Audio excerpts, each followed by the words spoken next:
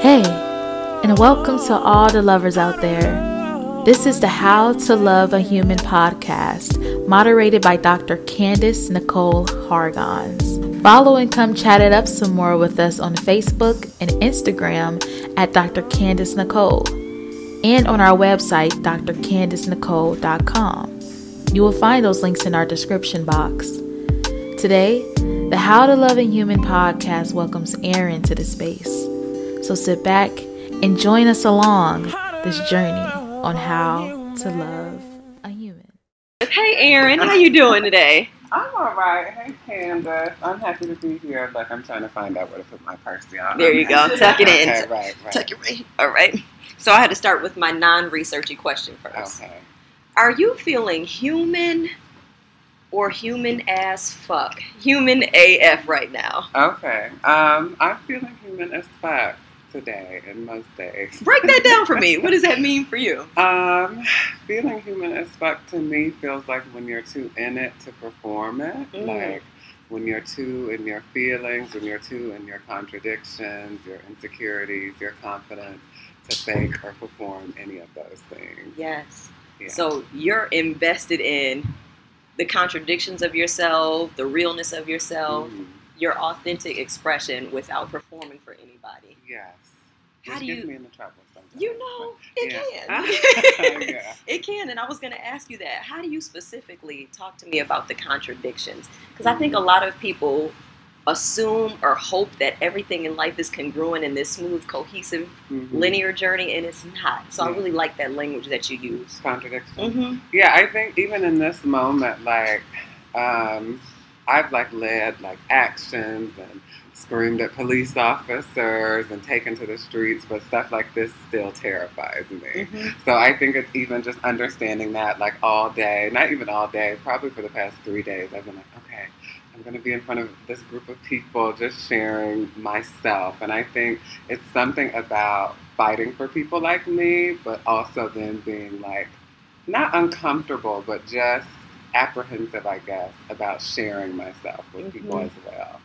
So you get in the position of defending, standing up for, but when it's just sharing, that feels the most vulnerable. It does. And it is, because it's easier to, it's easier to scream, it's easier to advocate for, it's easier to be the vehicle instead of the reason we're driving, I think. Wow. So I think when I'm moving simply as the vehicle, I don't worry as much or even try to understand how I play a role or how I'm actually doing it for myself as well.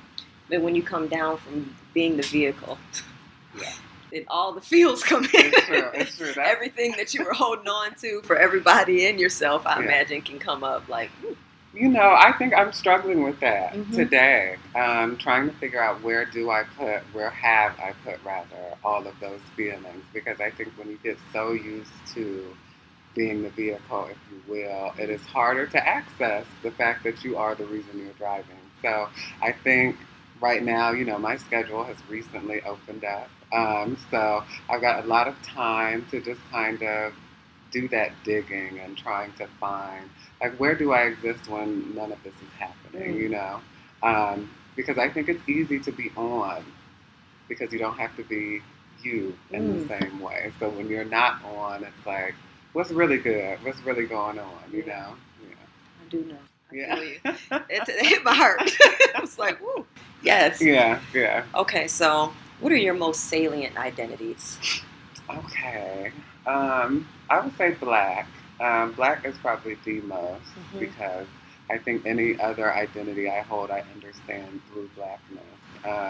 So I would say Black. I would say developing. Identify as a person that is constantly developing or transforming. Trans is one, but not. It's that's starting to change for me as well.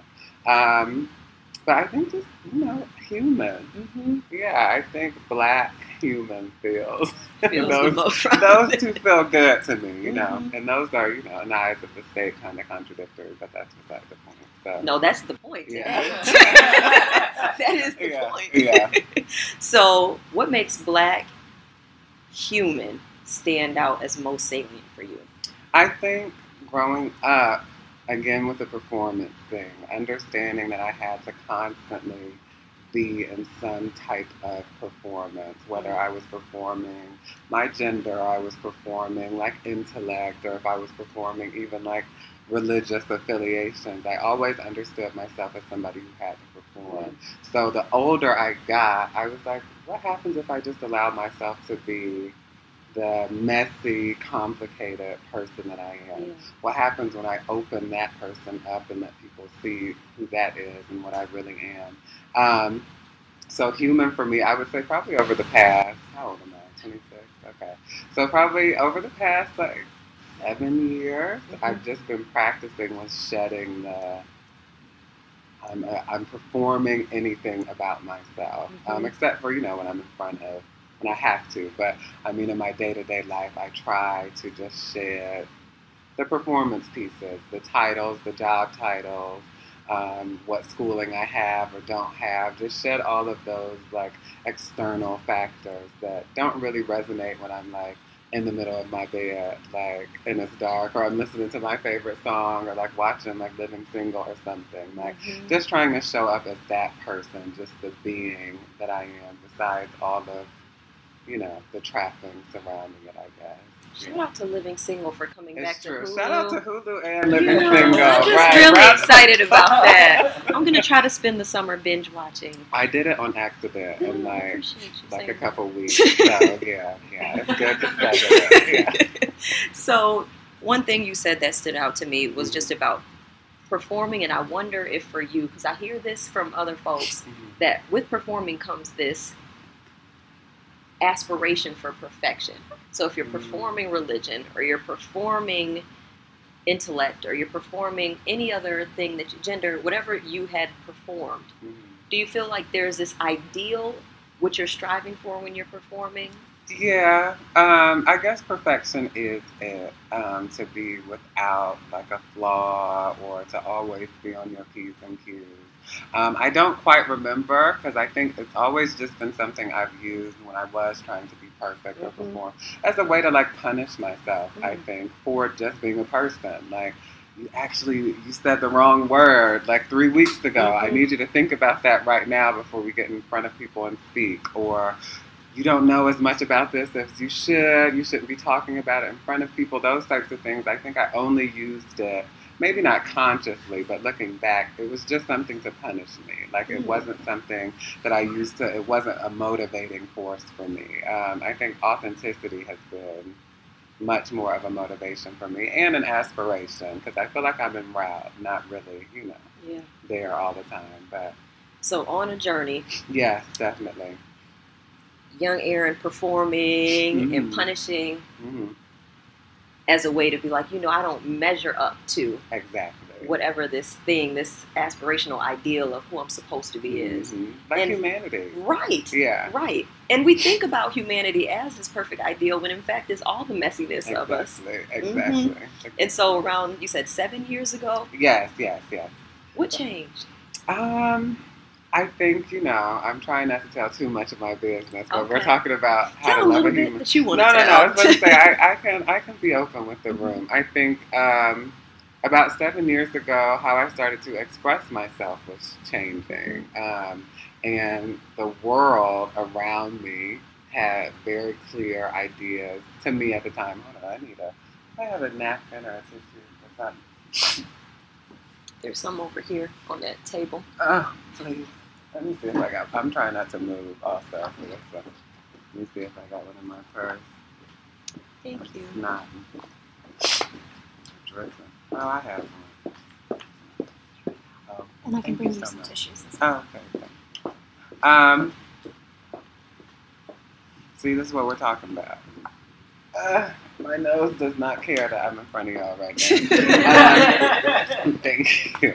But yeah, so I would say about 7 years ago, my expression started to change, and there were really clear ideas about who and how I was supposed to navigate the change in my expression. But they felt awful, and it was something that was supposed to be beautiful, was feeling like more punishment. Like immediately you're not measuring up. So after, trying to do it, I was just like, what happens if you just honor, how you are? Like you've never actually lived a life where you have just honored how you would like to show up. You've had your mom, you've had your friends, you've had the media, whatever, telling you what you were supposed to look like, how you were supposed to be. Like what happens if you just say fuck it, and do what you want. So I think with it being a journey, that is where it started. And it's led me many places, even back to places that are inauthentic and punishing or ways that have felt like punishment for me. But I feel like I'm back. I'm back. I've corrected course, and I'm back on, the authenticity train. Yeah. All aboard, It's always next stop, though. Does that resonate with anybody else? Just trying to figure out how you can stop performing what you're supposed to be, according to society, according to family, according to whoever thinks they have the right to impose an ideal on you, and then kind of just finding your authentic self in this. That connects for, I think, so many folks. Yep, I see a hand up and an amen. Right, hallelujah. So you mentioned certain identities, but what about things like social class or spirituality or other identities that you didn't mean? What about those and how you identify and what they mean to you? Okay, so for social class, I think I identify as broke. I generally identify as broke. I mean, I got a cute job. I had a cute job, but I still understood myself as a person that didn't really have any money. But I think even with understanding that and having more money than I had, it shifted. I recognized I had to play a different role within my job and even in the world. So I used to be the girl going and screaming at organizations like, y'all aren't hiring us and we're out here dying. Like, what are y'all doing? And I was like, okay, you getting a check, so you can't do that anymore. You got to figure out how to actually leverage your resources or leverage what you have learned in this process. Or actually, since you're in the room, you don't have to be the girl that doesn't have a job and is begging for employment and for y'all to get y'all shit together. You get to be the person that has been solidified by an organization or by your work that gets to say, this is still a problem and we need to actively be working around it. So I think with identifying as broke always, one, because it's always so easy to get back to broke, I have found. But just because it keeps me I think on track wherever I go. And also my family. So I think how I would understand wealth is through I'm eating, my mom is eating, my sister is eating, my grandma's eating, everybody's good. And not just by me being the one that has been able to attain some space. If it's not enough that it has reached my family, I still am we still broke. My mom still needs to borrow money, or my sister needs to borrow money, or I need to borrow money, things haven't changed as much as I would like. So I definitely identify as broke. And as far as spirituality goes, I guess I do just identify as spiritual.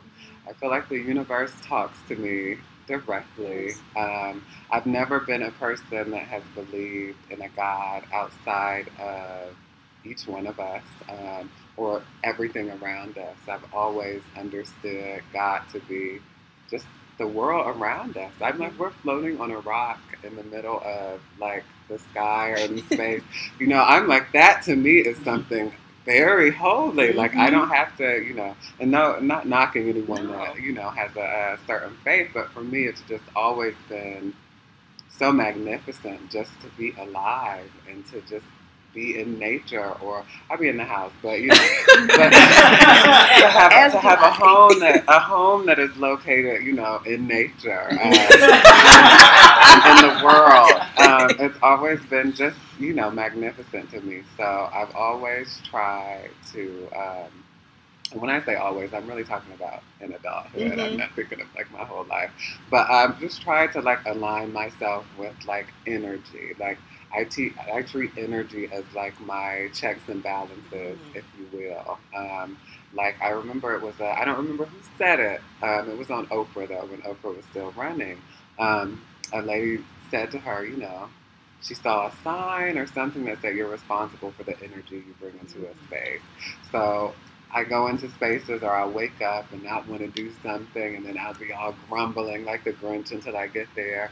I have to talk to myself like, you're responsible for what you bring into this space. Like, so you cannot want to be here, but it's going to come back to bite you if you try to come in here and make everybody else responsible for you having your own shit today, So, yeah, energy. Energy is like my law.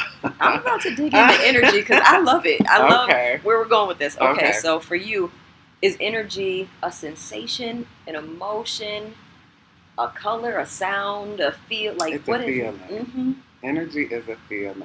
I was just talking to Jamar earlier, actually, about how I can get energy and not even understand it, but know something ain't right. Like, and it's just the feeling. Like, I could laugh with somebody, talk to somebody, and then leave like, there's something dark with that person. Like, I don't know what's going on.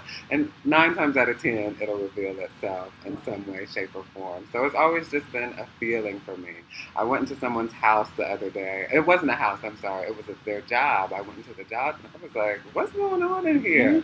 And they were like, what do you mean? We just broke from a meeting. I was like, the energy in here is thick. Yes. Like, y'all didn't just have a meeting. What just happened? Right. Like, what just happened in here? Because I paused, because it feels like it's a feeling, but it also, it can manifest into like a, not physical, but just something tangible, I guess. Like, when you go somewhere and the whole room, you're like, something's not right.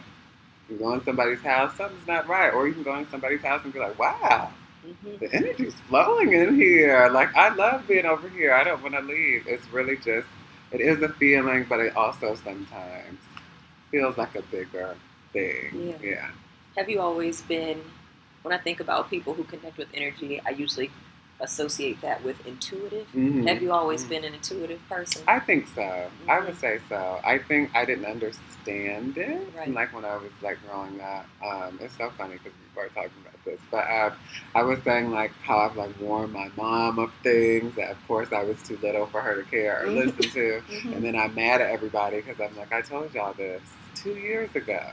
And nobody listened. But I didn't understand what that was. I think as I've gotten older, I've just started to trust, like, something's going on here.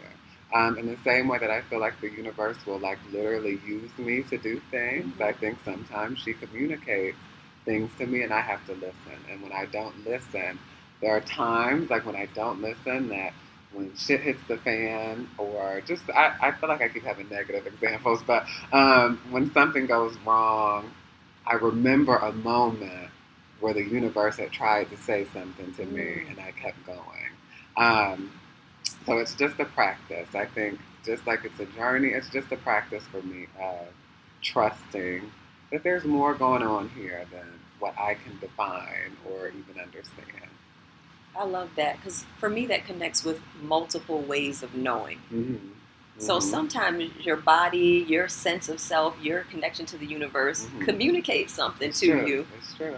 It's true. And we choose not to listen sometimes. Because sometimes it's like, that's not what I want to hear. You're like, I need this job, or I need that man, or I need this dress, or whatever, and the universe is like, no, nope. That tugging in the back of your spirit, you're like, whatever. Yes. Like, that's not real. And then and you're like, oh, wait, rent was due today? I didn't realize. Like, okay, this is why she was trying to stop me. Or, I won't go into the other examples because those could be true. Let me dip one more time into the energy. So do you consider yourself an introvert or an extrovert? Introvert. I am a huge introvert. So after this, you can be tired. Yes, me too. Yay. So. We going to sleep after this, everyone. I'm going to get in a cocoon when this is over. Yes. I always tell my students, I'm like, you know what? I love doing this, but I promise you I need a full day of recovery every time I'm in front of a group of people or even with a group of people. I don't even say anything. It's because you feel everybody's energy. It's true. People don't get it, though. They don't know. People don't understand. I'm like, I'm not mad because I'll shut down, too. I'll be like just like this, talking and laughing. 5 minutes later, it's like, I'm just in the corner quiet. And people are like, what is wrong with you? I'm like, I'm fine. Just pretend I'm not here. When I was a kid, I used to bring a book with me, and then wow, people were like, "Oh, she's reading," and I'd be like, "Yep." Like, and you're interrupting. Mm-hmm. But okay, go ahead. But I think I don't know if this is your experience in the South, but my family is rooted in the South, even though I was growing up part of my life in the North. But people think you're funny acting, especially as a black child. If you're one, sensitive, intuitive, okay.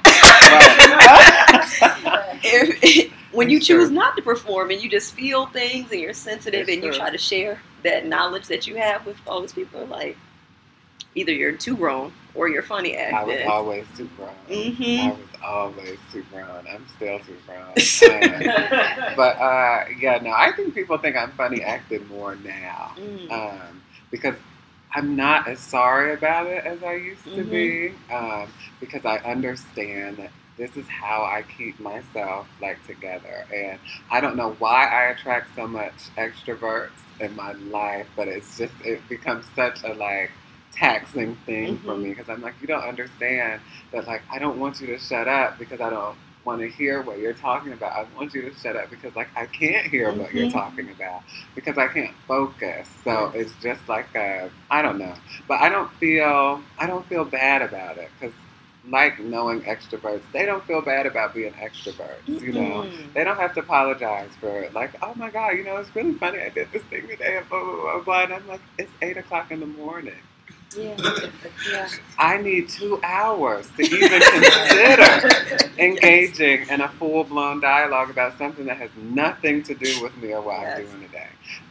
So I think it's just getting in the habit of not feeling bad. I always tell people, because I don't go out a lot, because there's so much energy at parties and public and stuff. But when I do go, I'm always I'm a cameo person. I'm gonna pop through. I'll be there for about a solid 45 minutes. Right. Come looking real cute. So people are like, oh, you cute today. Right. See, this is a perfect example. But come and talk, maybe dance, have a drink or two, and then it's all right, bye. And I'm back at home in my loungewear, playing my PlayStation or watching, my stuff. But I don't feel bad. I don't feel bad anymore. And I don't feel bad about needing smaller, intimate spaces with people. But it's still, even with not feeling bad, I think not feeling bad doesn't come with being completely rid of whatever thoughts, or I guess the ways people have received it in the past, because you do still have to work through the oh my God, I'm being rude, or I seem like I'm being rude right now. Should I apologize? It's no, don't apologize. Just leave. They'll be all right. It's a bunch of grown people. But it's all a practice. Yeah. Practice being a good introvert. Yeah. An unapologetic. Introvert. Yeah. And honoring that's all right. Right. Because it's so all right. And extroverts will literally sap you of all of your energy and not have any more to give you when it's gone. And they're energized and charged up. I was I think it's beautiful. I'm a socket. It's true. Power outlet. It's true. It's really, really true. So switching gears a little bit. What does love mean to you? Okay, so I listened to this. I listened to a few of them, so I was like, "This is the one I'm going to dread." Everybody says that. I'm trying not to cop out, because I'm like, it's developing, but it is. But what does love look like to me? I think I'm going based off of how I think I've navigated loving relationships, especially when things have been less than stellar. Where I have learned that I feel like love is a willingness to figure it out with someone, through thick, thin, easy and hard, just a willingness to keep coming back to the table, I guess. Yeah. And the willingness is the huge part. And I guess the action is the willingness, and then actually showing up. I think of me and my mom. we have always been so similar, which I think is why the older I've got, we butt heads so much, because we were so clear about where we were coming from. Yeah. And she was not used to, I think, one of her own children being just as clear as she was about whatever was happening. And it got to a place where we just were butting heads, like, for years. And I think the more I came into myself, I got more, I won't say antagonistic towards my mom, but I used to let her have it. Mm-hmm. When I was coming into myself, I let her have it because I remembered who she was when I was little, when it was like good or when it was less than stellar. And I wanted her to like atone, like, you must atone for what you've done. Like, now I've got to deal with unpacking all of these things. But she kept showing up. We'd scream, or I don't want to talk to you anymore. I'd not talked to her for a few days, but we both just kept showing up. And now, I feel like my mom is my best friend. And we don't talk all the time, but we have grown to understand where the other is coming from. And I think it's because that willingness to just show up and figure it out, even when it feels shitty. And I think I've gotten into some situations where I have been like trying to force the willingness in other people. It's like, I'm willing because I love you. Like, you have to be too. And I've been learning that, that's not necessarily how it works. Right. But that's fine. It's making me clear about what I feel like love is and when it does show up, and people who are willing. Because some people are willing to just keep showing up. And I think like abandonment or just like feeling isolated is something that I have dealt with. So when people escape or when things get hard and people disappear, it's very like confusing to me. Because I'm always like, this is the good part. Yeah. Like, whatever this hard thing is the good part. And on the other side of it is going to be the most beautiful part of all. So it's just like, I don't know, willingness. I'll cut it off. But yeah, the willingness to keep showing up. Yeah, I love that. So the willingness to keep showing up means that even when you're in the thick of it, you are there and that person is there with you. Exactly. And you journey together. Exactly. And that can be including conflict, but you get to see all the human parts. It's true. And those are my favorite parts. I have seen in my life time and time again, I think the fruit of like a thorough conflict, like people actually deciding, okay, I'm mad, I need 5, but I'm coming back, and that's like, I mean, that could be literally and like figuratively, like just people needing time, but saying, this is important to me. I'm still here. I have to heal. I have to recover, but I'm still here. I feel like on the other side of that is always more communication, a stronger bond, a stronger team, because it also doesn't even have to look like just 2 people. It can be, what does love look like in a team setting? You're going where I was going, so keep on. Keep on going. What does love look like in a team setting? And it's us being willing to show up as we are and go through all the murky, awful parts together. Yes. Like, but I'm not going to let go. This fucking sucks, and I could punch you in the mouth. I won't. And I'm still going to stay. I'm going to imagine it. Right, and let that be all. A whole fight scene. I'm going to imagine you hitting the ground and everything. But that's not what's going to happen. But even like being open enough to like say that. I get so frustrated because I feel like we're always talking around things instead of just talking to each other. Yes. And I've gotten to a point, I did like a training at this LGBT conference, and it was like me, and there were a bunch of cis black women showed up, and cis black women and black trans women, there's beef, and we have to acknowledge it. There are so many reasons for the beef, but I understand it. So these women came into the space, and some of them had questions that were, you could say, are ridiculous in that type of setting, and even disrespectful. Yeah. If I didn't understand the need to just express honestly how you feel before you can even get to a place of, I want to do something about this. Sometimes you do have to say something stupid in front of a room of people. And in that moment, I just remember saying, because they would stop. There was one, she was like talking and she would stop, and I said, no, like, I don't want you to leave this room and put any of this on a young trans person that can't handle it. I was like, I want to hear the silly shit you have to say, because I'm going to let you know that it's fine, but I'm also going to let you know why it's silly shit. And we need to be able to have an open dialogue. And I just feel like dialoguing and communication is something that is often looked at as like it's a distraction to what needs to be done. But we're human beings.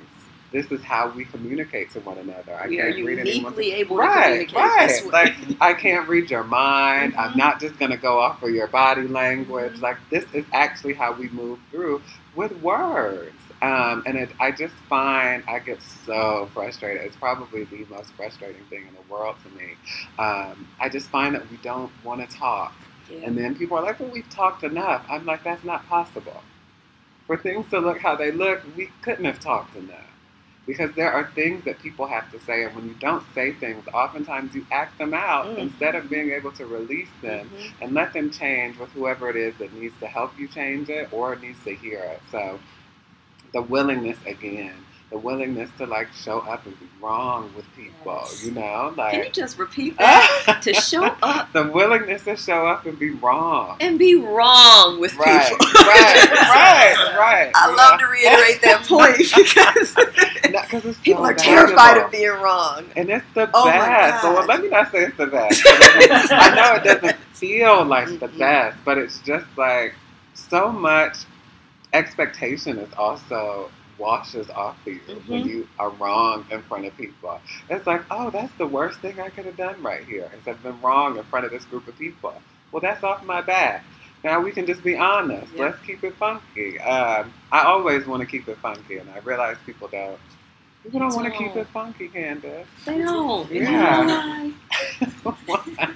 We're socialized right on out of that. That's true. Kids keep it 100 I with know. you. That's why kids. Children will tell you. And we socialize them right out of that. Like, that's rude. That's inappropriate. That's not nice. That's all of these things instead of you're saying what you really mean right now. You know, and you mean that.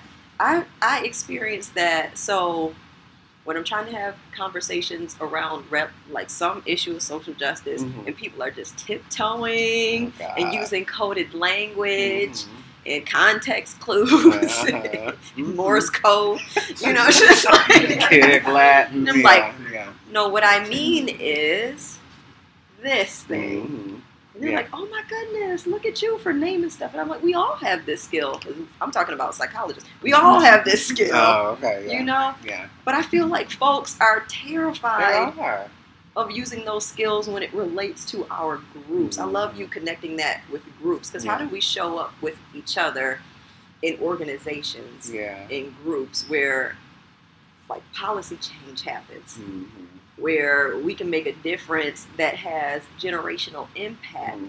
And I think interpersonal relationships can have that as well. But, you know, but like having like a whole like organization or body behind these thoughts. Again, to me, it comes back to, I was working at a job and I was reading, I can't remember the book title now, but it was something about efficiency.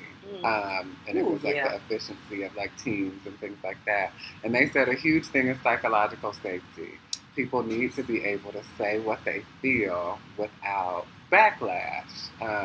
And I think in a lot of these orgs and spaces, the backlash and the retaliation is so intense. And people have such a keen awareness of these things being the result of speaking the truth that people get in the habit of, again, performing.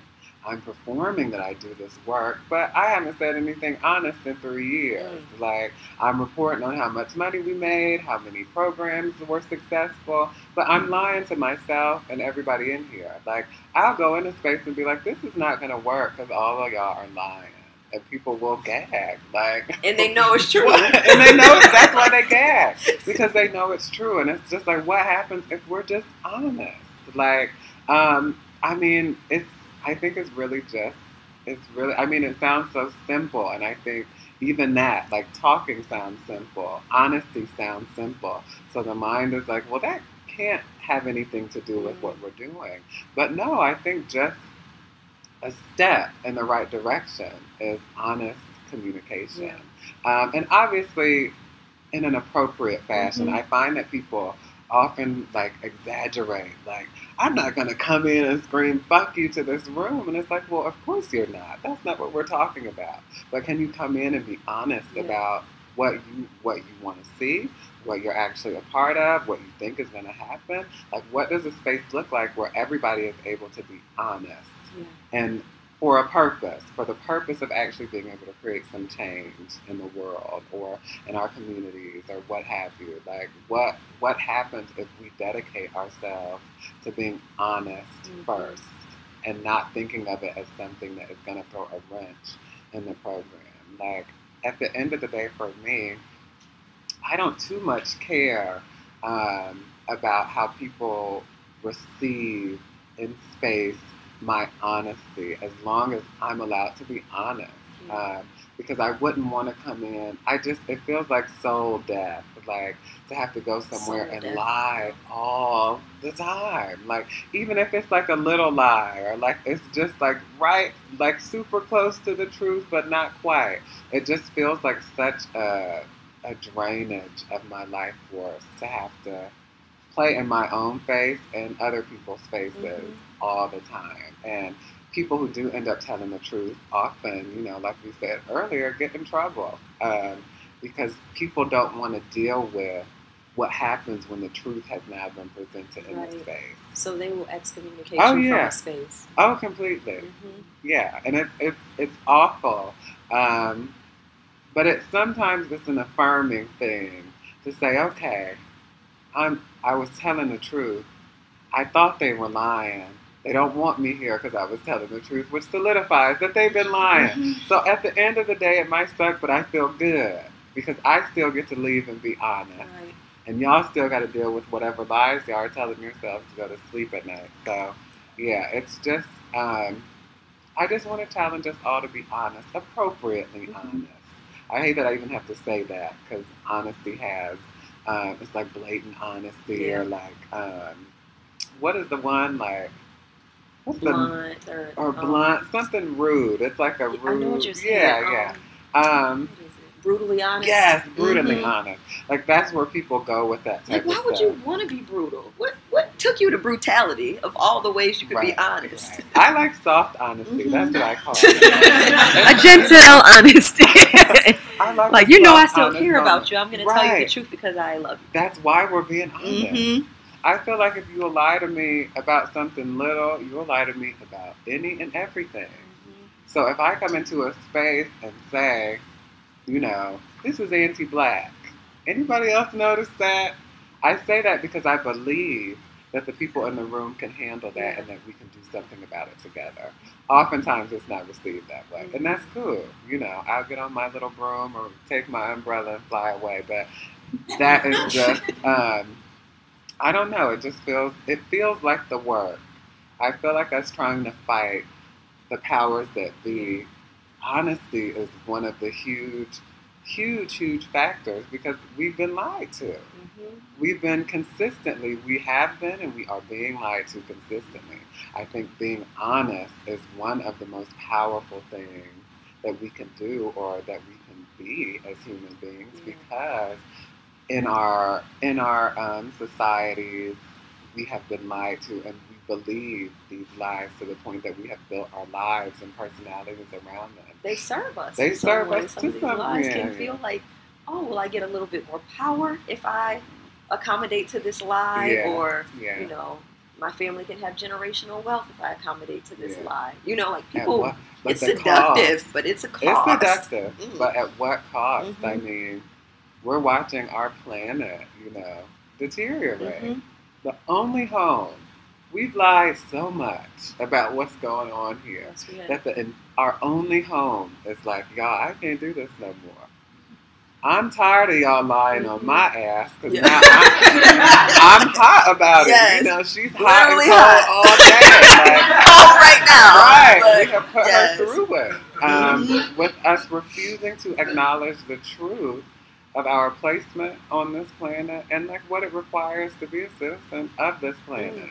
I find that most of the things we hold as valuable don't really mean anything, and that's a hard truth to hold.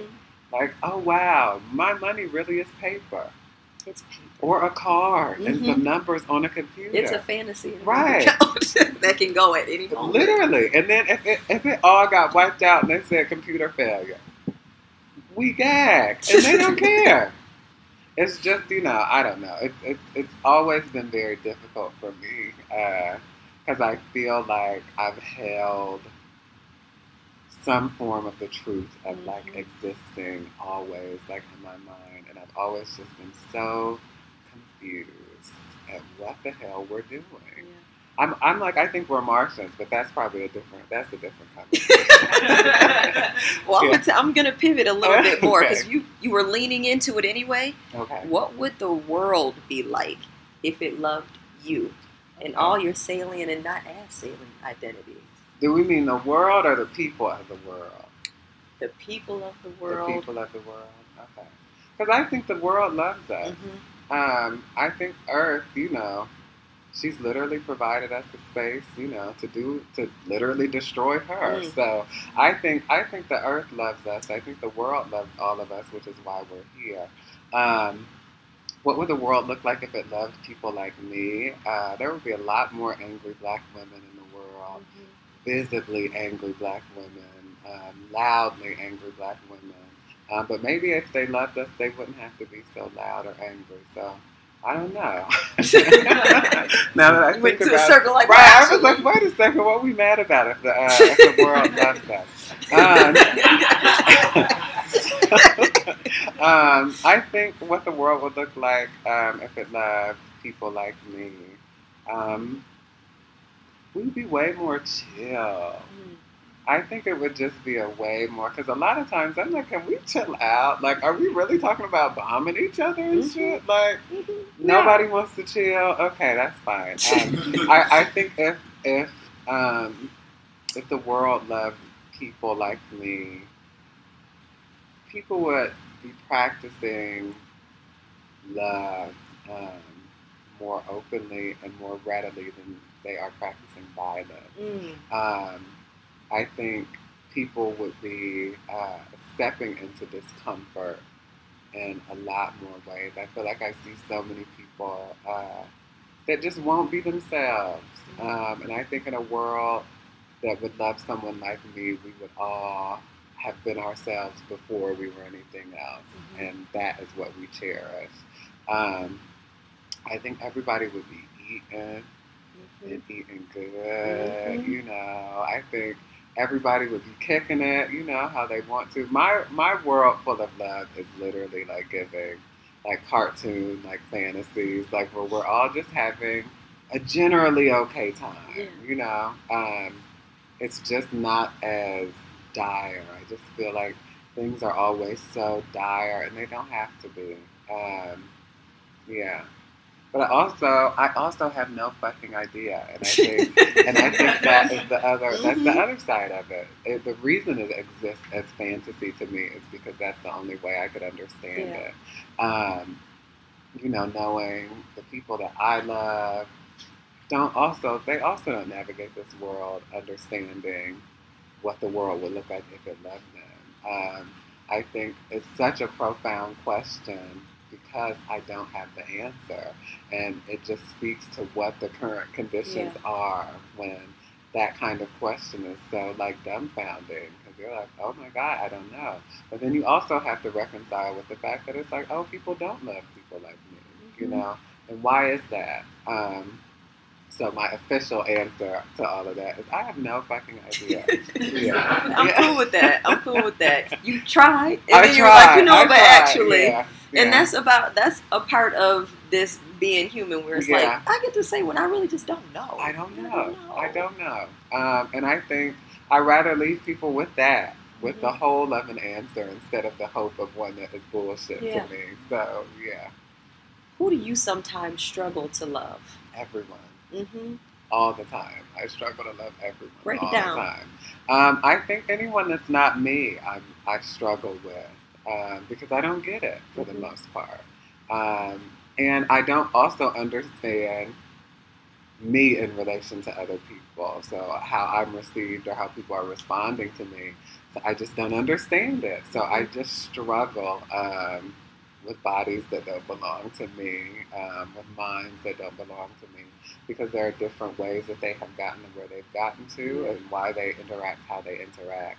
I wouldn't say, if I had to think of a specific type of person that I always struggle with, I think type A people typically, I think we're on opposite ends of the existence spectrum, because I am I'm like a hairball of a human. Like, I'm just rolling around, and so much is like, or maybe tumbleweed. I don't know. I'm something that's gathering a lot of info and experience, but it's not really. It's like, what the fuck is that? Like, what is it turning into? But type A people and people that won't shift. Like inflexible? Yeah. Okay. I'm always like, can we think? Can we shift? And I understand that sometimes we can, but most times I feel like we can. And I can't stand a person that just will not shift. An inflexible human being. Those are probably, if I had to think of a specific besides any and all and every, it would be people that can't shift or won't shift. Like, I hate a person. Let me not say I hate a person, but I can't stand people who make a plan and stick to it just because they made the plan. I'm so like, oh my God, girl. Oh my God. I said 7 p.m. Right, my husband knows that. He'd be like, oh my God, we don't even have to be there. I know.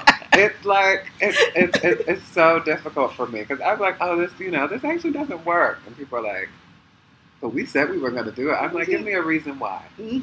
Besides, you just said it. Yep. And they don't have one. Nope. And then it's like, why are you this way?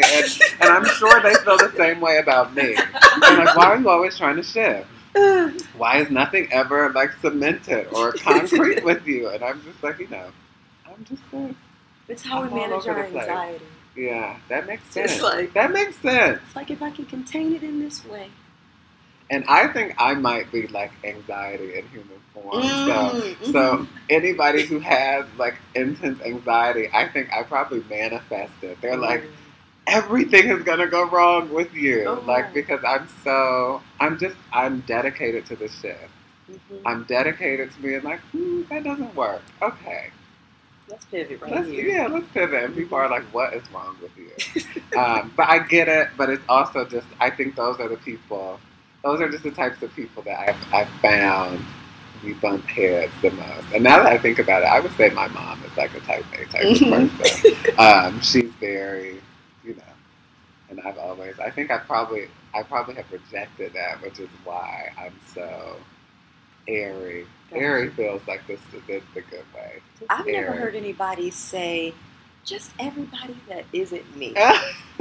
And I think it can really resonate with a lot of folks who wouldn't use that language. Yeah. Because we're all trying to grapple with, well, who am I, first of all? Yeah. And then how do I experience myself in relation to you, which is what you said. How do I deal with that, whatever that ground is that we have to stand in together, that willingness to be with you when I don't know enough about me to figure out how I'm feeling with you. Right, and I don't know, I don't know what I'm doing. I know what I think I'm doing. But if 5 people come up to me like, what is wrong with you? I'm like, maybe that wasn't what I thought I was doing. And I think I struggle with that.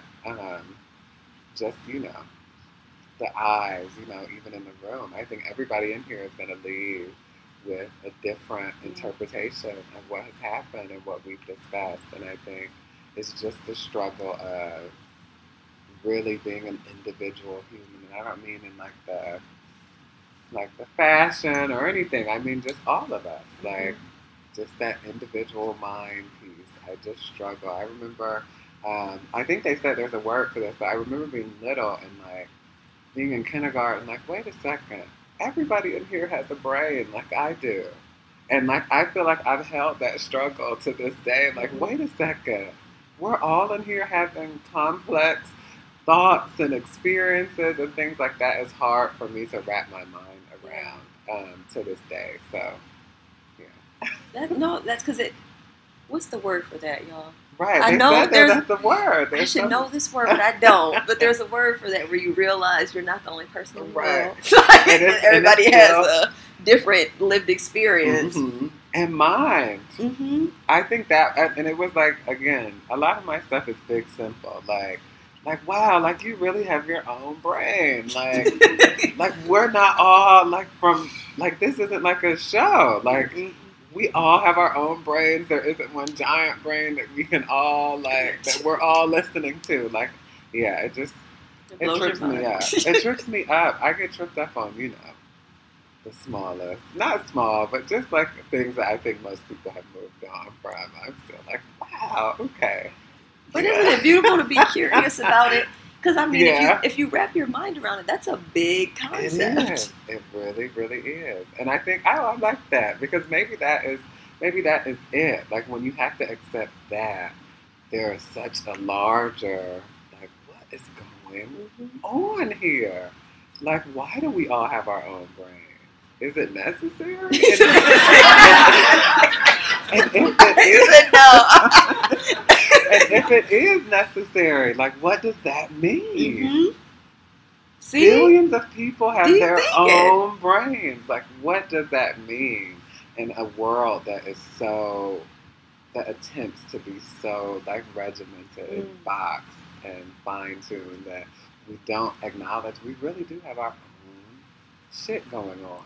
And I love that you said that because I experience the world as chaos. So in the way that you experience folks with type A, I'm going to say I'm type A minus, type A. That's why I like you, that minus, the minus came through. But like that experience that you see the world as like regimented box, I see it as chaos, that I have to like fix my little space with the chaos around me so that I'm not nuts. Like, I feel like we're all... My books are color-coded. Wow. All of them. I was about to say, but I'm also impressed by that. No, because like my mom, her closet is color coded, and I was like, wow, my closet is on my floor. And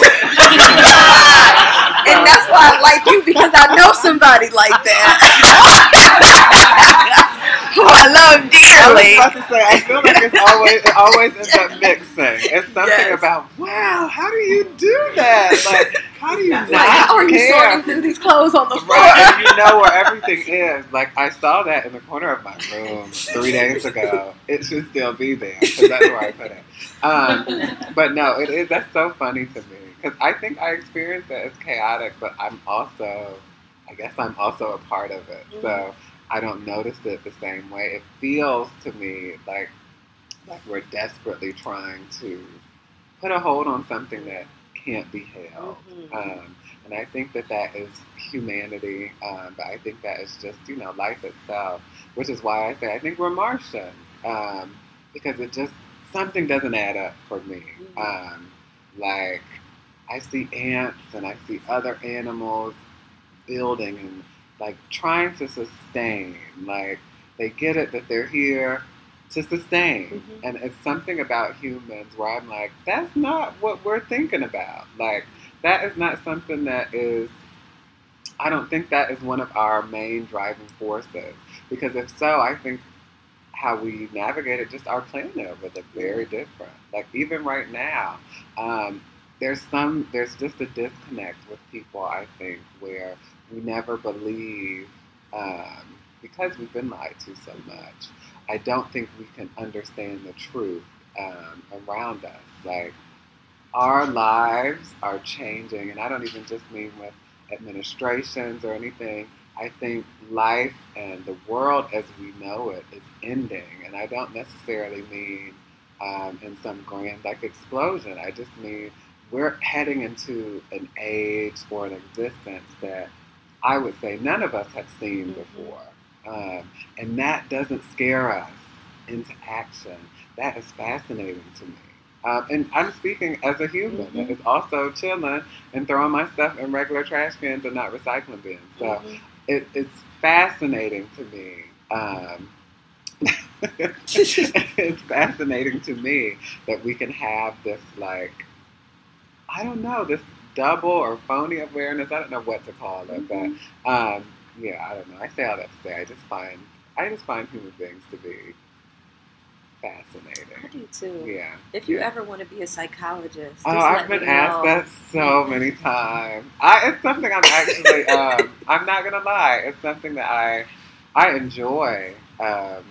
Like the intricacies of humans. If you're fascinated with the brain, I am.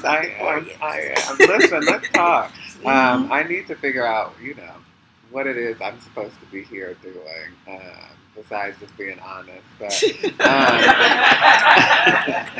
But yeah, no, I'm so fascinated with. I remember I went to, it was like a retreat, and we were talking about like organizing all of that. I was like, am I the only one that like wants to know what is it behind humans that like this is what we do like all over the planet, like the fact that like black bodies globally are treated a certain way. Like I'm like that there is something more to this, like, and I'm so fascinated by it. And they were like, what are you talking about? Like we need to organize our communities around things that aren't like curiosity. But I was just like, I feel like we're not curious enough about human beings and what makes us, or the great equalizers of human beings, because it's not even just black bodies. There is something that happens that I notice with like privilege, like in everybody. It's not just white people, as much as I hate to say it, like it's not just white people, it's not just cis people. There is something that happens when you have more, or it appears that you have more of something than someone else. There's just a natural thing that I have noticed, and that's trans people do it, black people do it, white people do it, Indian people do it, like all types of people do it. And I'm like, that is a behavior that all of us exhibit. What is that? Like, and they show it even with kids. Yeah. Remember when they did the experiment where like the blue-eyed kids are going to get this and the brown-eyed kids, and they really just, it took 5 minutes and they were like, haha. They were crying. Yeah. They were like, but the kids who got the privilege were like, and you don't deserve it. And just bought into it wholeheartedly and could switch up the next day. So I wonder what that activates in us to be like, I have ownership of something that you don't have. Yeah. And I don't know if I haven't studied enough, if that really is just like global colonization really has had the world shook. But I don't believe that. For some reason, I just feel like there's just something else going on here. If I have any like solid spiritual belief, it's that. It's like there's more to this story. And I think we're just too quick to try to make sense of it. Because even in our combating of it, like even in social justice circles, like elitism is at an all-time high, and it's like, what is this? Where you could be actively fighting a thing, but also exhibiting all of the characteristics of your enemy. Like, what is that? And I think there is more to it than what we entertain. So yeah, I guess I am just curious. I'm mostly curious about the things that might lead me to my last question. Okay. What do you love most about you? Okay. I love that I get to be me. I think because I am also confused by myself a lot of the time, but I love that this is the shell that I've chosen, that my mind is mine. I appreciate, all of the things, but if I'm beyond that, I love that I'm always in development, that I'm always in transition, and that I'm always becoming. I've never become. I'm always just in process. Maybe that's it. I'll say that. It's that I'm always in process. As long as I've lived, I have been just changing, growing and changing and shifting, which is why I think I value the shift so much. And you're not trying to resist it. Not always. Okay. Not always. I think sometimes I have asked the universe, why couldn't I be a person that was just very clear about, because what I'm clear about is that I'm not clear. That is what I'm clear about. But I've always just wondered what it would be like to be a person that was just, I know why I'm here. I know what I have to do. I know the track I have to take or whatever. I've always just been I know that I know nothing, which is why I'm always in transition or process or in development. But I think that's my favorite part about myself, is that there are parts of me that I haven't liked and they've shifted, There are parts of me that I've loved and they've shifted. And that I get to see multiple different types of people through myself. So I think above everything, I love that I am always in process. And to be your age and to have the awareness that you don't know everything is just to be in your 20s and to realize that you don't know everything is a great gift. Use that and flourish with it. Okay, I'll take that, because it doesn't feel like it. But maybe it's just because I'm in my 20s. No, I mean, that's the thing. I feel like I really believed earlier that I knew everything. And that the older I get, the more I realize the less I know. I don't know half of the things I wish I knew. So to know it now and to be open to learning and to receive that learning opportunity and to be able to shift with it and grow with it, that is wonderful. Okay. Well, I'll take it. Thank you. Well, thank you for taking this time to talk to me. We're going to open it up for questions. Okay. Oh, fun. Okay. And thank y'all for listeing. Right. I hope you came up with some good ones. I feel like I'm a part of a legendary group. You're a legend. Oh, thank you. No, you. Any questions? No, I like that. How are y'all feeling? Right. Let me ask you a question. How are you feeling right now? Really good. Anybody? I know y'all got something to say. I'm trying not to ask all the questions because I can ask them later. But one thing that stood out to me that the last part you talked about always shifting and always almost it sounds like you feel more comfortable in the shift. That feels like a more natural state for you. I'm getting my Myers-Briggs certification right now. Okay. So, there are so many things that stood out to me. INFJ. That feels like more of a natural state for you to operate cognitively. Right? So, I'm wondering, in that way that, because we just are who we are, we often take for granted how it is that we're able to exist in the world as who we are. And so I'm wondering if you've ever thought about, the things you do, the things you say to yourself, the way you navigate that enables you to exist in the shift. It sounds like that should be something. But exist in the shift. Hashtag exist in the shift. Are there? Let's make that the next thing. And maybe it might stand out to you a little bit more in those moments where you feel a little bit more resistant to it. Of what do you rely on? Who do you rely on? What do you say to yourself? What do you do to help you to be able to live in that space? For those of us who don't. I don't know if it is. I don't know. I really appreciate that you feel more comfortable in this shift, because I think I do. But it doesn't feel as active, if that makes sense. It doesn't feel like I'm always yes, let's shift, but it's not in my bones. I'm not always just making this decision. It's just what ends up happening. So what I could tell people is, I guess, let go of your intense expectations around things.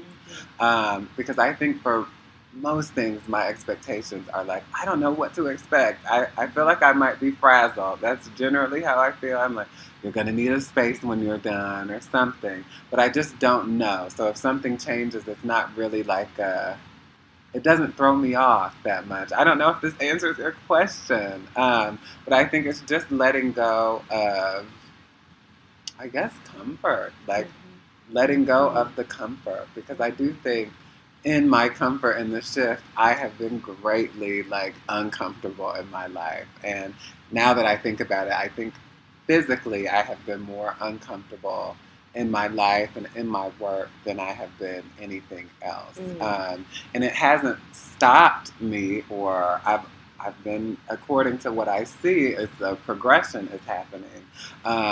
But I have been uncomfortable every step of the way. So I think maybe it is letting go of that physical or tangible comfort as we know it. Because it may be like a celestial comfort that I have for it, but most of the time I'm like, damn, like what, what's going on? So I hope that answers. That was good. What are some things you would like to see in the Black trans activism in the next 5 to 10 years? What's some things you would like to see? What are some things I would like to see? I would like to see a real focus on healing. I feel like Black people in general, but Black trans people, we've gone from like relative obscurity to like celebrity and like topics of conversation and bodies and numbers to be put on funding reports and grants, but we haven't had time to like focus on healing.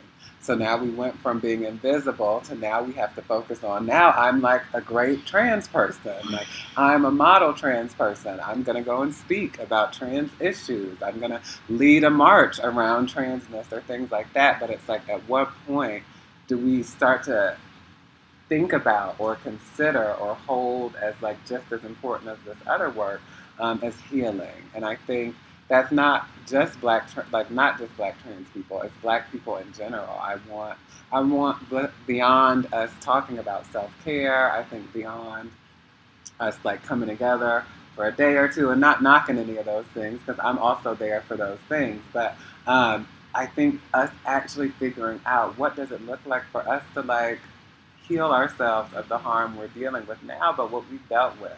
And I think the work that we do, that is something that we just assume is happening, but we haven't learned any different ways of being, I would say, as far as like interpersonal relationships or building spaces go. You know, we learn from the people we're fighting, so we end up interacting with each other like those people. So for me, in the next 5 years, in the next year, 2 years, 3 years, whatever, I want us to figure out how we can actually mobilize around healing ourselves and hopefully our communities as a result. But yeah, and I want all Black trans people to be rich too, you know. I want give us all the money also, you know, don't and not saying don't invite us to speak, but because I'm here, but I'm saying, but just, you know, like thinking about like leveraging resources in a way that doesn't have to be through channels that we've not even been invited to, you know. There are always going to be less Black trans people in a college. So us coming and speaking at colleges is great, but it's like, what does it look like for us to leverage the resources to the community in a way where we're not even requesting that y'all come back and perform for us, you know? These are just things when we think about healing, I want us to just think about all the ways that we can intervene in the lives of people that we want to see change for. So yeah, you know, healing and coin. Yeah, always. That sounds like the new organization you're going to develop. Healing and Coin. Healing and Coin. Co. Exist in the shift. Yeah. Exist in the shift. Listen.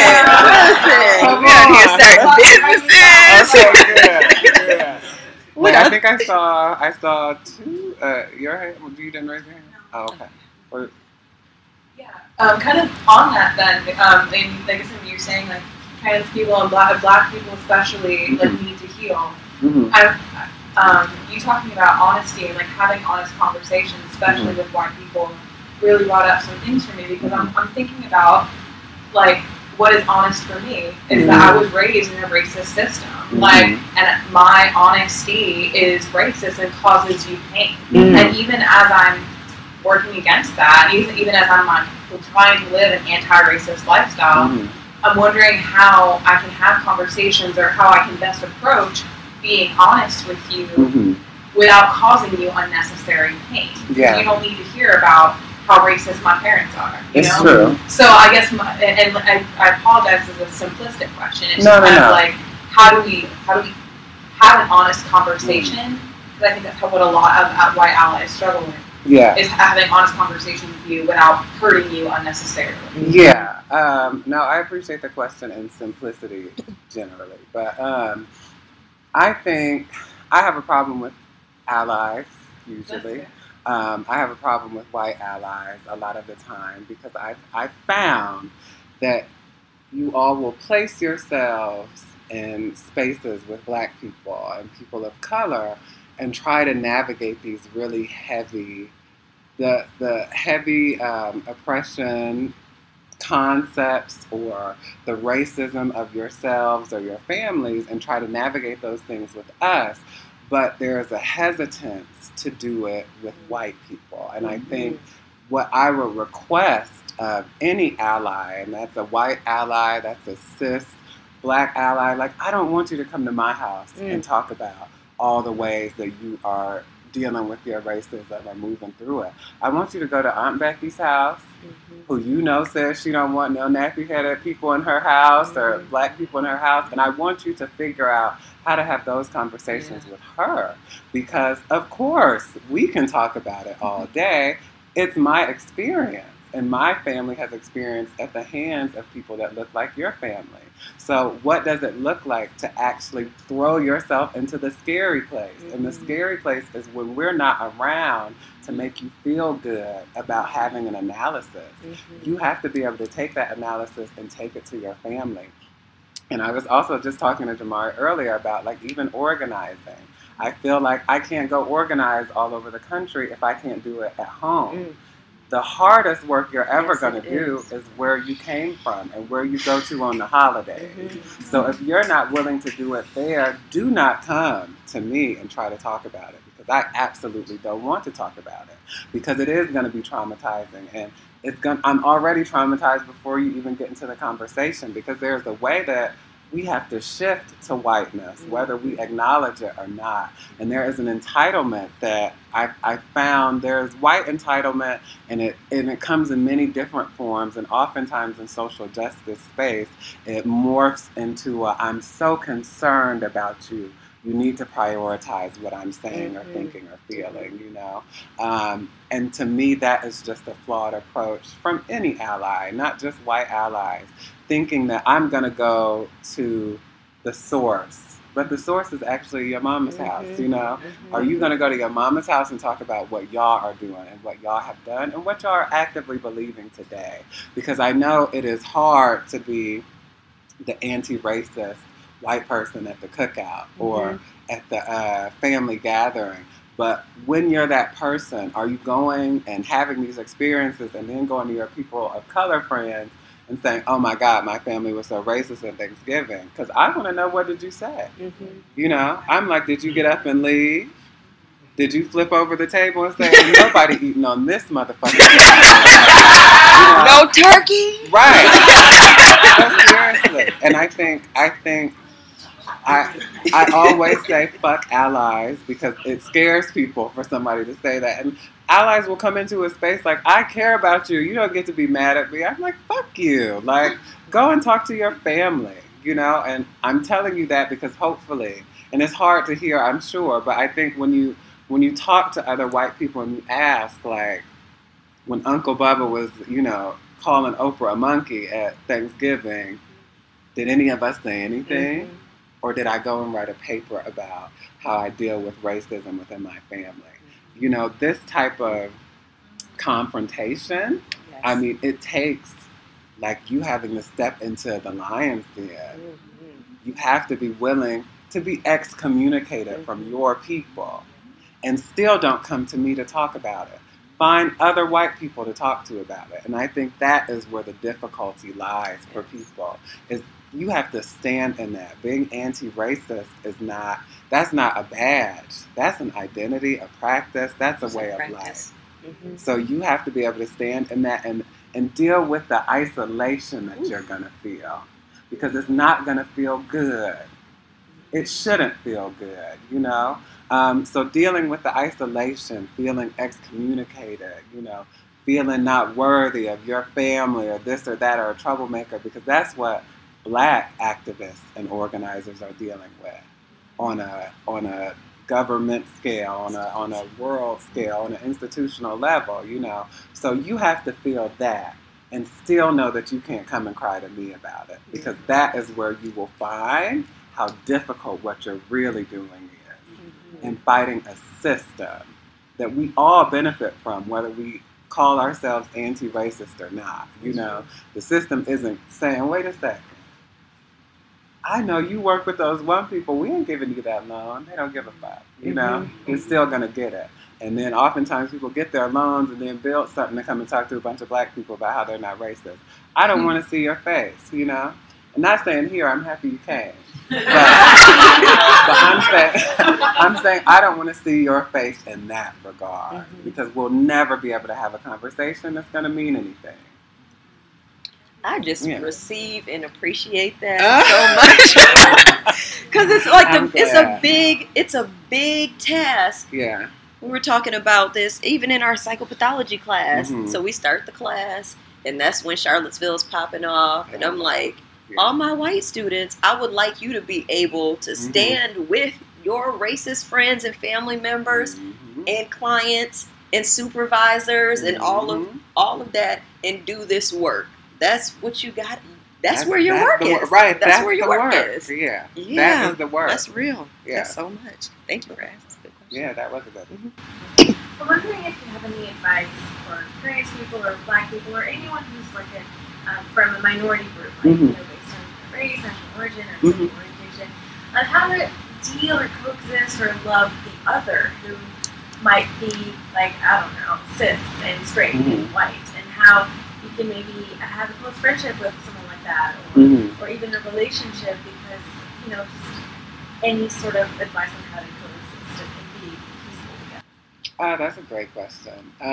It's so funny you say that, because I have a dear sister of mine as a white woman, and it's something I've struggled with, because I'm always looking at her like, I can't stand you. Like, I love you, but I actually cannot fucking stand you. And I remember I had a conversation with her, and it was so funny that she was the one to say it, but she was like, multiple truths. She was like, I understand. I know when you look at me a certain way, why you're looking at me that way. I know when you don't want me to do things or say certain things. She was like, but I also know that we share a loving friendship. Multiple truths. So that has helped me struggle with her. But I also don't feel like, you know, you don't have to love the other. That's not required to coexist. So if you got cis people in your life that are wearing you out, you know, it's cutoff season, whatever you need it to be. And I think making peace with that, because oftentimes I would say minority groups or marginalized folks feel like a part of us being good people is then accepting people who disrespect us, like blatantly or passively, all the time, or trying to make excuses, or this is my good friend that I've known for such and such. Your good friend is disrespecting the fuck out of you. What are you gonna do? You know, I think it's okay to just cut it down. It doesn't. Some things, you know, they don't have to be emotional. I say that often. Like, this isn't an emotional decision necessarily. It's, do I want somebody in my life who makes me uncomfortable? Do I want somebody in my life who reminds me of the shit I have to deal with outside of the comfort of wherever I am, you know? And I think those are real practical questions we have to ask ourselves when we're moving forward. Because you're never going to reconcile, as a Black person, you cannot reconcile your friend's whiteness. I've tried. It always pisses me off. So I accept that this is always going to piss me off. But I love her. So I'm just going to have to keep both of those things going and move how I want to. And if one gets bigger, if her pissing me off gets bigger than my love for her, you know, we might have to shift. But I think it's just about being real about how you feel about it. There is no obligation to deal with people who you don't fuck with. It doesn't mean you cause them harm. It doesn't mean that you cause people like them harm. But you can recognize that you don't want to fuck with somebody, and that's A-okay as far as I'm concerned. That's how I get down, you know. My mom is cis, my sister's cis, so, you know, we deal with it. You know? I think the premise, for me, the premise of the question is faulty in that it would suggest that people who have multiple or even one singular marginalized identities haven't been socialized in a world where they've had to deal with and respect and care for the other, if the other is a person that's privileged. And that's not even how we codify other, really. Like, we've been from birth to whatever stage you're in life, socialized in a system that says prioritize this person. So we have excellent skills in that.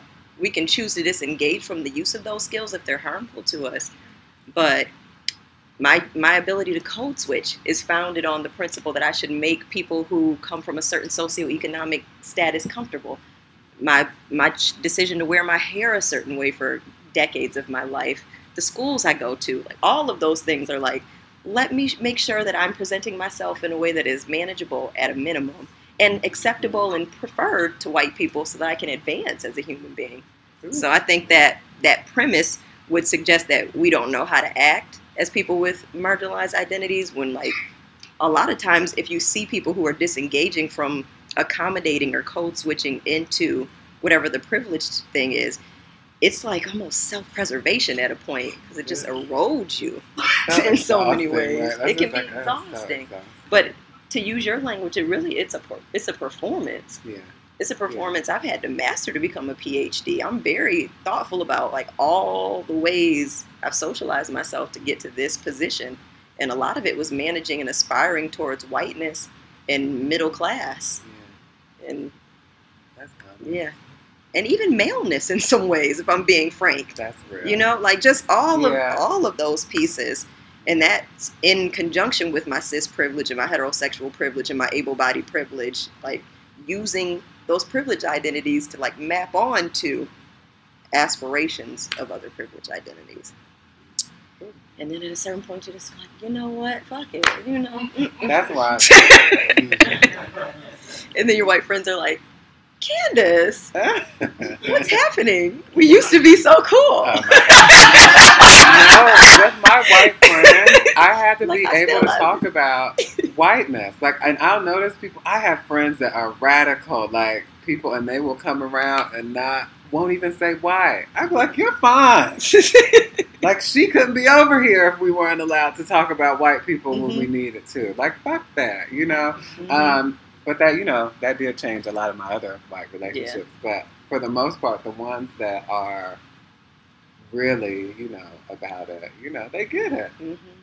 Like, you know, white women will try it. And she was like, you know. We do. Right. That's what my white friend I don't like that either. I'd be like, I know.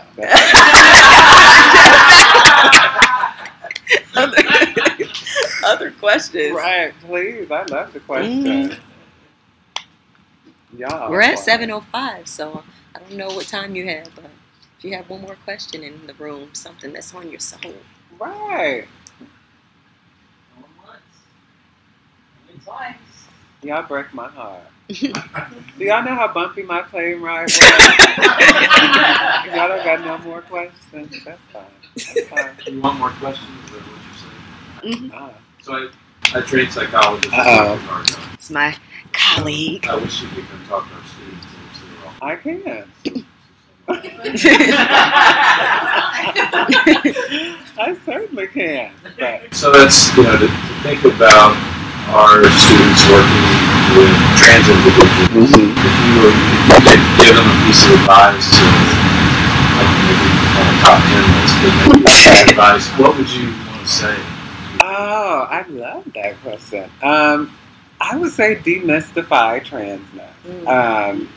That is, I think that is the biggest thing I could say to cis people is like demystify it, get over whatever you think it is. You have a gender identity. Just because your gender identity is one that people have named as normal or have placed as normal, you don't realize that the way you talk, the way you walk, the way you do your hair, the way you like to dress, that is your gender identity. Just like I have one, you have one. And I think when you demystify transness, whatever people, people are so concerned with the journey that they don't understand. People who are confused by it actually are confused about stuff that is, to trans people, so small. This is for some of us, this is such a spiritual, like, shape-shifting journey. I can't speak to what it is like to say, I want my body to be a certain way, and to will it so. There's help, but there's a spiritual belief behind embodying something different than what you were initially supposed to be, or whatever language you would use for that. And people don't understand that. You couldn't if you didn't have that specific experience. So trying to understand the depth of transness will always leave you confused and feeling like you got to talk to me a different type of way. You'll never get it. So you won't ever understand it. Let that part go and demystify it and interact with trans people like you would any other person that you understand has an identity that is near and dear to their heart. And it may be and it may not be, because there are trans people that go through this, they don't think about it that much. Oftentimes, cis people are thinking about it a lot more than we are, and it's because y'all refuse to put yourself in the center instead of us. When you put yourself in the center, you can probably recall the time you didn't feel woman enough, you didn't feel man enough, you didn't feel like you looked how you were supposed to look. I'm sure we all have those experiences. And I think when we level the playing field and we level the floor to us all centering ourselves in the conversation, you realize that it's not that strange to interact with a trans woman or with a trans man or with a non-binary person or a gender non-conforming person. You understand that just like you are on a very individual journey, and you could probably say there's no other man like me. I'm the only one like me here. I feel the same way about myself, but I may not understand why you feel that way about yourself, and you may not understand why I feel that way about myself. And because we don't have to even try. Just respect it, and get over it. Demystify it, get over it, and talk to people like people, and you'll probably be fine. People trip up over our pronouns, and when you think about something that hard, you fuck it up. Like, if I'm thinking like she, I'm gonna call you he. Like, I'm gonna fuck it up because I'm thinking about it and I'm making it much larger than it is.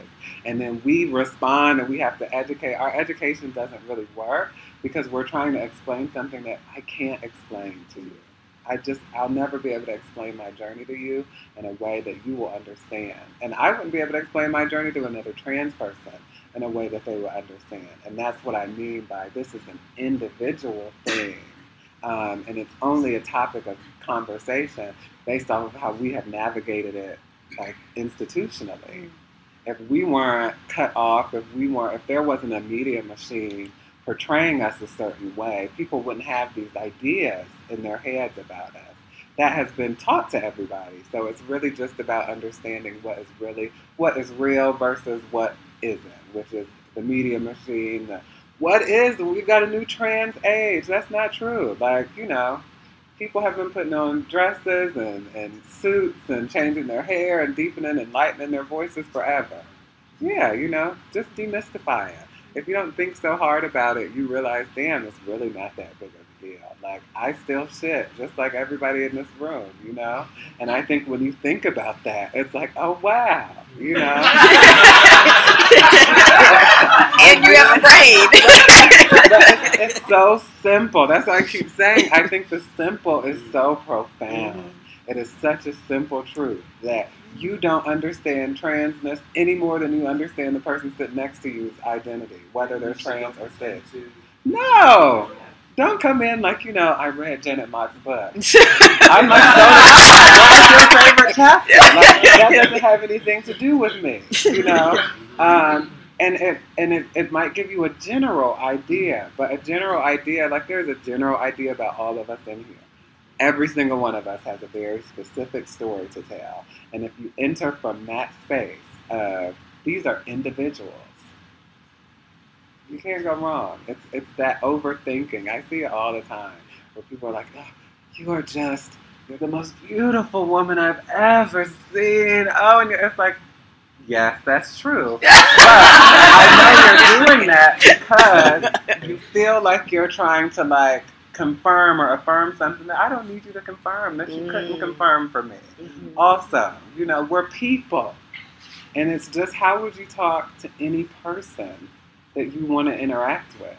And it's literally that simple. And I know it sounds so cliche, it's so whatever. It's not a, kumbaya. It's like a trans person can be disrespectful just like a cis person can be. We're just people trying to figure this shit out. Again, we're on a rock floating in the sky. That's what you need to ask them. What are they going to interact? How they interact with that fact? I'm not interested next to that. I don't think.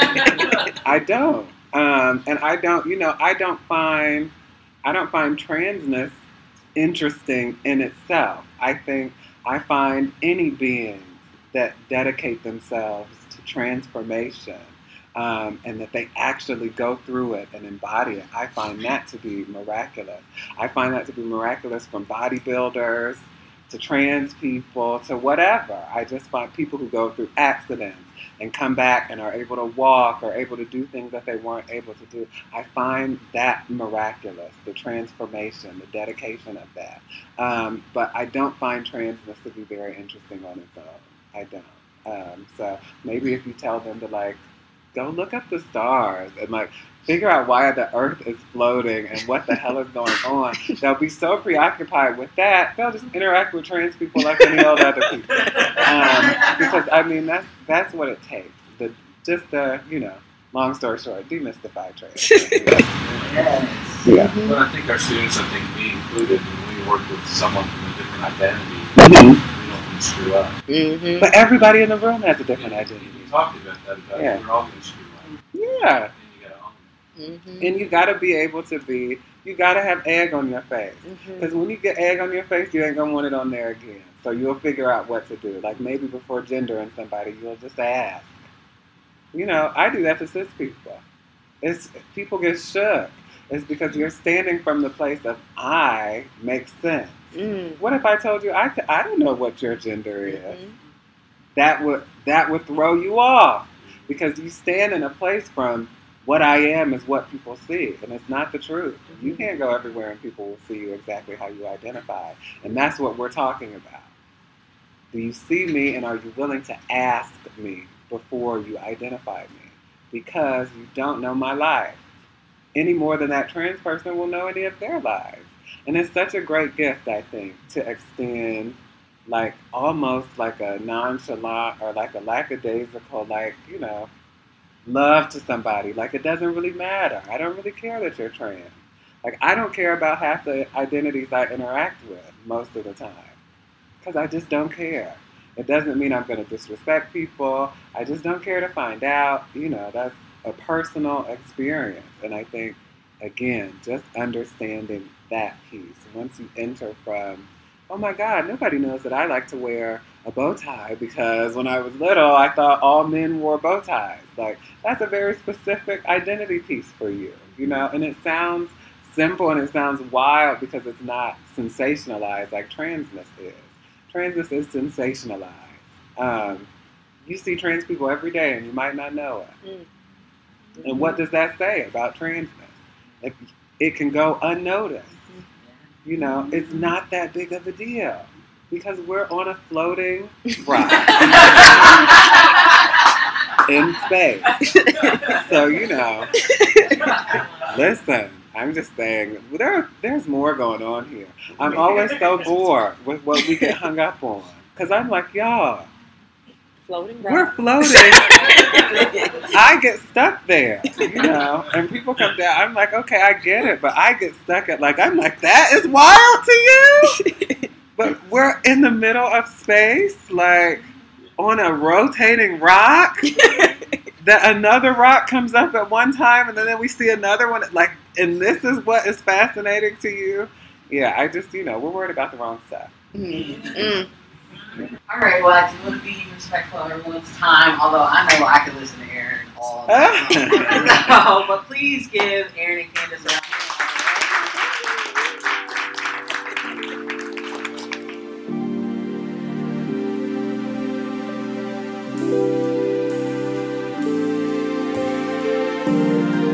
Dr. Please.